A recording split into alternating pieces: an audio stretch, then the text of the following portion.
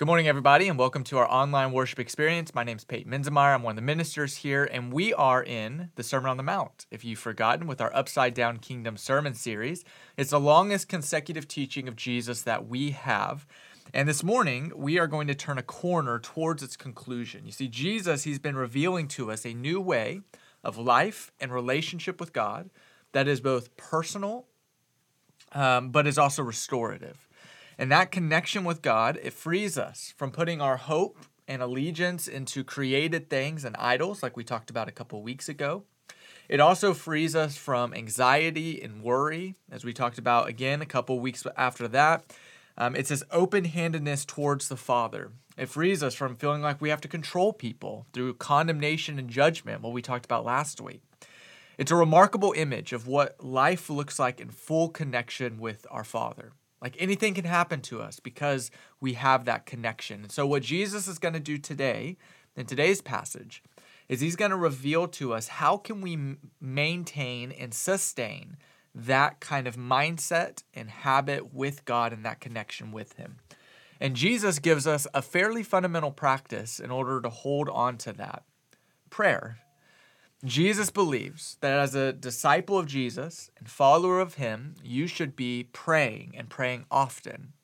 Now, we are in Matthew chapter 7, verses 7 through 11. I'm going to read that here in a moment, but if you have your Bible, I encourage you to look at it, and I want you to notice how Jesus defines prayer right at the beginning.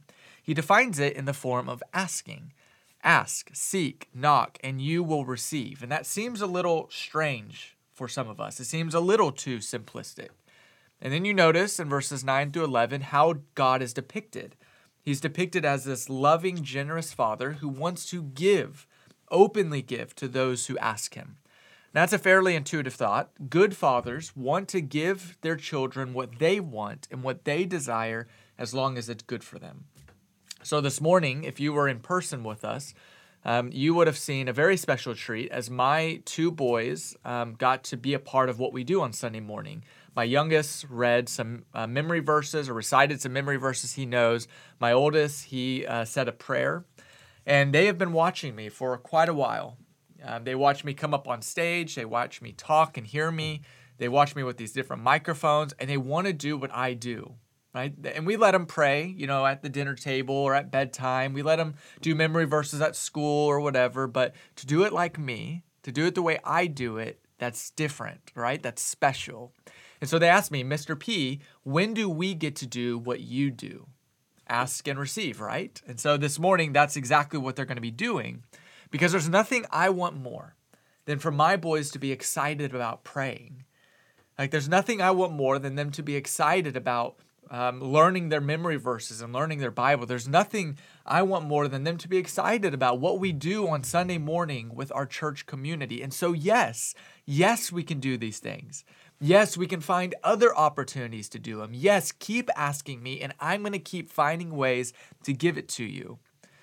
And I think that is the place that Jesus seems to be leading us this morning in our passage. Being a follower of Jesus means a relationship with God and a fundamental practice of asking with full expectation of receiving. Now, if you're anything like me, there's some major hurdles to get ourselves in that place. Like, I want to believe you, Jesus. I want to believe that God is boundlessly generous, but that's a hard image for some of us to get to. Maybe because of our earthly fathers, and we don't have good memories or a category to place God in that way. Maybe it's from our personal experience of prayer. We've lifted up what we thought to be good things, and they didn't seem to get an answer. Like, what about all those prayers that were left unanswered by our opinion and perspective? And so we struggle with this. And then there's this whole thing about, does my prayer actually work? And is there power in it?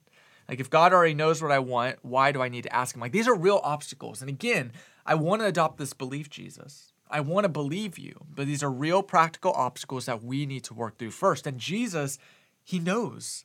And so he's going to address those this morning. And so let's just listen to Jesus as he talks to us. Matthew chapter 7, starting in verse 7, it says, "Ask, and it will be given to you. Seek, and you will find. Knock, and the door will be opened. For everybody who asks receives. The one who seeks, they find, and the one who knocks, yes, the door is open to them. Or which one of you, if his son asks for a piece of bread, will give him a rock? If he asks for a fish, is going to give him a snake? If then you who are evil know how to give good gifts to your children, how much more will your Father who is in heaven give good things to those who ask him? So coming off of this, we move into our very first obstacle. And it's as if Jesus knows that we struggle with imagining God as a trustworthy father who wants to openly give to his children. And notice what he says, ask, seek, knock, and you will receive. And it's like Jesus is reading the room right now. He knows and he can see your doubts and your questions written on your face. Like, is it really that simple? Like, is God really that open to my requests? And so Jesus, he moves into the characteristics of God, and he adopts this language of a father and son image. So I understand there's likely some people who are watching this video who struggle with imagining God as a good father because of your experiences with your earthly father. I remember a woman at my previous church, after we sang the song Good, Good Father, which talks about God being a father to us, a good father. She told me about her struggles with that song because every time she tried to imagine God as a good father, only memories that came to her mind were her terrible memories with her earthly father. And so you can agree with her or not. I just want to recognize that I know that that's a reality for some people watching this video. But regardless, God is often depicted to us in parental language and as one who anticipates giving to us openly.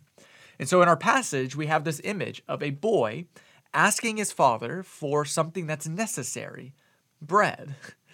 And we have to remember when Jesus is giving this sermon, he's talking to a group of people on a hillside. These are working class citizens, likely families gathered together to listen to this teacher. I mean, this was like the box office theater movie coming into town. Like you go and you watch to the teacher.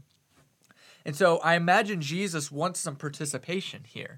He's like, fathers, look to your sons. And if you're watching this and you're by your children, just look at them. If they ask you for a piece of bread, are you going to give them a rock? And I imagine Jesus anticipates an answer, the same answer from them that you would give. No. Well, what about your daughter? If they ask for a fish to eat, are you going to give them a snake? No, of course not, right? Who would do such a thing? Like Jesus he wants his audience to participate, and he brings them to recognize, hey, folks, you're good people. You're amazing people. You're made in the image of God, but you're also really messed up. And that's not news for us. Like that's already been established in the Sermon on the Mount. And it's established right here in our text. Like you're evil. You have an evil heart. You're messed up. You're screwed up. But Jesus, he banks on this core intuition in all of us, especially in parents, that if your children ask for things that they desire or are necessary, that you're not going to give them something useful or even harmful. And this is very basic, but has huge implications for answering our very first obstacle. If we as broken, messed up human beings have a core intuition to give what is good to our children, how much more so the Father that Jesus is revealing to us? Again, it's simple, but it's utterly profound. And what Jesus is asking us to envision is that God, he is not out to get you. His basic fundamental posture is eagerness to be in a relationship with you and eagerness to give you what is good for you. And again, that's hard for some of us to imagine because of our experience with earthly fathers, and we don't have a category to fit that in. Some of our parents were too heavily involved, and they had an expectation for us that we never thought we would meet. And so we deeply struggle with this, but I believe if we lean just a little bit harder into this imagery of a father and son, that Jesus is going to reveal some things to us. Now notice, if you have your text in front of you, notice the structure of this small teaching. You have the ask, seek, knock part in verses 7 and 8, and then you have the father and son imagery in verses 9 through 11. So you have kind of two sections that we're dealing with here. So what would happen if you ripped verses 7 and 8 out of their context? There's bleeding on the page. You threw the rest of the way. And then you put up other verses like Matthew 18, things that say, ask whatever in my name and it'll be given to you. And there's other ones in Mark and John. But you got all of these verses. Ask, knock, ask whatever in my name will be given to you. Where 2 or 3 gather in my name, there I will be, and I will give them what they ask. You put all these verses together and you form a little theology from it. What's going to come from that is what I like to call a vending machine view of God. You approach God with your desire, you drop in your prayer tokens, you select what you want, and out pops what you hope for and what you so desperately want. And there's a problem with that kind of theology in the people. There's 2 major outcomes for people who adopt that kind of theology, that God just is here to give me what I desire. The first outcome is that you have adopted that theology for so long that everything it fits under that umbrella. Like you're driving through a parking lot and you're just praying, God, open something up, and boom, hallelujah, there's a spot opened up to me. Praise God in this moment, right? It's just like everything gets captured. I pray, I ask, I seek, God gives it to me. And then there's the other outcome. And yet you look at that theology and you prayed for something that you thought was good and you didn't receive it. And there you go. All of a sudden that God, I don't have anything to do with him, if there is truly a God out there. And I would say Jesus is saying something far more nuanced here. And that's only made clear when you place verses 7 and 8 back into context and you juxtapose it with the imagery of a father and son. So if you are a parent, or if you've ever been a parent, or if you've ever been parented, I think I got everybody there, this is going to be fairly intuitive for you. And I want to explain it in my own personal experience. All right, do I want to give my boys opportunities to pray in front of the church and give them opportunities to read Bible verses? Yes, absolutely yes. I want to say yes to those things. Just like I want to say yes whenever they ask me if I want to play chess with them, or they ask me to go to the park to throw the frisbee, or they ask me to read a book to them. Yes, yes, yes. I want to give these things to you because they're good. That's what Jesus has established in verses 7 and 8. Ask, seek, knock. I will give these good things to you. But certainly Jesus wants us to think this through just a little bit further. Does a wise parent who wants what's best for his children always say yes no matter what they ask? No. No, of course not. That's a ridiculous scenario to try to imagine, right? Like if I said yes to everything my boys wanted, they would eat all the cinnamon rolls they could muster. In the morning, they'd eat candy for lunch, and they'd top off the night with popsicles. They wouldn't wear helmets when riding their wheels in the driveway. They would watch whatever they wanted on Netflix. Doesn't matter the content, doesn't matter the rating. They just watch it because they feel like it, right? They simply don't have the capacity to know what is good for them and what is harmful to them. That's part of my job and my wife's job as their parents, to guide them, to use our wisdom to both respond to them generously and lovingly, but also to not always give them what they want, and to use our wisdom and discernment to say no. And so when my youngest yesterday was told by my wife that she couldn't ride our neighbor's electric scooter that has like the handlebar throttle because he has his own scooter, not electric, but he can barely ride it, she was the enemy. And he doesn't understand it. Like, they're both scooters. Like, why can't I ride on one? Like, he doesn't get the connection that this one has a motor and is extremely dangerous. And so she's the enemy. He has like slitted eyes at her, is like, I hate you. And she has to deal with that because she knows what he is asking is actually dangerous. And what he doesn't know is that by her saying no, she's actually loving him and protecting him and giving him what he ultimately wants. Like, he doesn't want a broken bone because then he won't be able to play on anything. In fact, he doesn't want a broken bone even more than he wants to ride that electric scooter. He just can't connect the dots, right? She can do that. And it seems that's exactly what Jesus is inviting us into when we view prayer. Prayer is a relationship. It's an experience. And so whatever he means by the ask, seek, knock thing, he's not opening up God to be a personal genie to us. But at the same time, I don't want to minimize the bold offer Jesus is making. Like, he is making a bold offer. And I think he's inviting us into, and the purpose of it is to force us to think about prayer and our relationship with God as an ongoing relationship. And a relationship where the Father actually interacts with our requests and our prayers. And just because we don't get what we want doesn't mean the Father isn't listening. And that leads us into our second obstacle, like, does prayer even work? So let's say that you can get into the place that you trust that God's not out to get you. That you can actually, and that's a huge step for some of us, to actually recognize that God doesn't hate me, but through Jesus, he loves me unconditionally. That's huge growth for some of us, and he wants to give openly to us. So let's say we got there. You're likely going to run into the second obstacle in questioning, whenever I pray, does God actually change the way things are going to work in the world in response to my requests?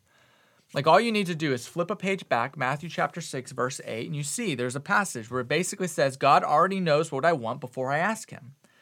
So stop and pay attention to what's happening internally inside of you when you read that verse. If God already knows what I want before I ask him, what's happening inside of you? Well, I'll tell you what's happening inside of me. God already knows what I want before I ask him. Why ask him? Right?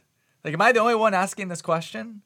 Like, if God already knows what I want before I ask him, why would I ask him? He already knows what I want. He's already going to give me what I need. So why do I need to ask him in the first place? And Jesus, he seems to come to the opposite conclusion. Like, it's, yes, your Father knows what you need before you ask him. So ask him. Like, that is the motivation for asking the Father. And what's under that is insight to how God works and interacts with us and our prayers and the world and our choices. And this is a category breaker for some of us. It's a God that's incredibly relational. He interacts with our prayers and requests in ways that we don't fully appreciate. And it's a category breaker because I believe there's two extremes that people often fall into when we think about the character of God and how he works in the world. The first extreme, I like to view it as God as Shakespeare. God is the master creative mind. He scripted this whole thing out, and we are but actors in the play. And if you recognize that you're an actor in the play or not, it doesn't matter, and there's no deviating from the script. It's like God has wound a clock, put it down, and letting human history play out as it's already been established. One extreme. The other extreme, I like to view God as the master chess player. This is another beautiful creative mind. God is incredibly intuitive. He can anticipate moves before they ever happen. But like humans, this God is also subject to time. And he is emerging with humans, not sovereign over them. Two extremes. And the crazy thing is that you can pick a couple stories and verses for this one, and you can also do the other for the opposite side. But the problem with both of these extremes is the Bible. And we don't have time to get into the weeds, but I do want to say this. If you have a firm grasp of who God is and how he works in the world, don't read your Bible because it's going to mess it all up. In our verse, Jesus seems to view God, the Father, as all sovereign, who's directing all things towards his purpose, but who has given human beings a degree and an arena of genuine freedom and decision-making to decide how smooth or bumpy this ride is going to be. God's choice has been to work out his purposes in the world through humans, not for humans, not despite humans, but through humans. This began in the garden, in the very first pages of our Bible, where God created these dirt creatures, made them in his image, and empowered them to go rule and co-create on his behalf. That relationship continued when God made covenants, partnerships with people like Abraham and Moses and the people of Israel. And despite all of the treachery and rebellion and hate and bloodshed, God remained constant. Human beings let down their end of the deal, but God remained constant. Folks, we've blown this. And it took God coming in the form of human in order for humanity's deal to be upheld. We've blown it, but through Jesus, we have constant connection with our Creator. And God's sovereign choice was to redeem the world through human beings. That was God's sovereign choice. And as a father, I understand this a little bit. Like, part of my job is to empower my children and give them their own dignity and give them their own worth as their own people. Like, I cannot make all of their decisions for them. I can't force them to be who I want them to be. And I have to balance the moments that I give them gentle movements and you simply guide them in their decisions. In those moments that I let them make their own choices, good or bad, and to receive the consequences from them and to learn from them. And my experience with my children is just an analogy, but I think it's exactly where Jesus wants us to land when we consider God's ongoing relationship with us. Like, God is going to redeem this thing. That's as sure and as true as a thing as Jesus rising from the dead. But at the same time, he's created a remarkable arena for real decisions and real partnerships with him along the way. So what does that have to do with prayer? I would dare say it has everything to do with prayer, because prayer is a crucial part of that partnership. I mean, just take a look at these verses in verses 7 and 8 once more. And Jesus claims if you ask for good things that won't give you cavities and won't give you broken arms, like things that are truly beneficial to you, you will receive them. And your Father knows what you need before you ask, so ask him. So let's just do some simple math here. Ask and receive. Don't ask. Don't receive. And this implication has taken me many hours and many cups of tea to fully think through. There may be good things in this world that could happen, but won't happen because we don't ask for them. And yes, God will do beyond whatever I could ask or imagine, but Jesus seems to be saying that our prayers matter. Just like our actions matter, and our obedience matters, and our choices matter. I mean, these are real decisions with real cause and effect outcomes, and Jesus seems to place prayer within that category as well. Your prayers matter, which seems silly to say. It really does, but I don't think we actually believe it. I straight up don't think we believe it. Like, just ask yourself the question, how often do you pray? Because if you thought it mattered, you'd likely be praying a lot more. Do you believe that God is going to work out his purposes in the world through you and through your prayers? If you did, I think you'd be praying a lot more.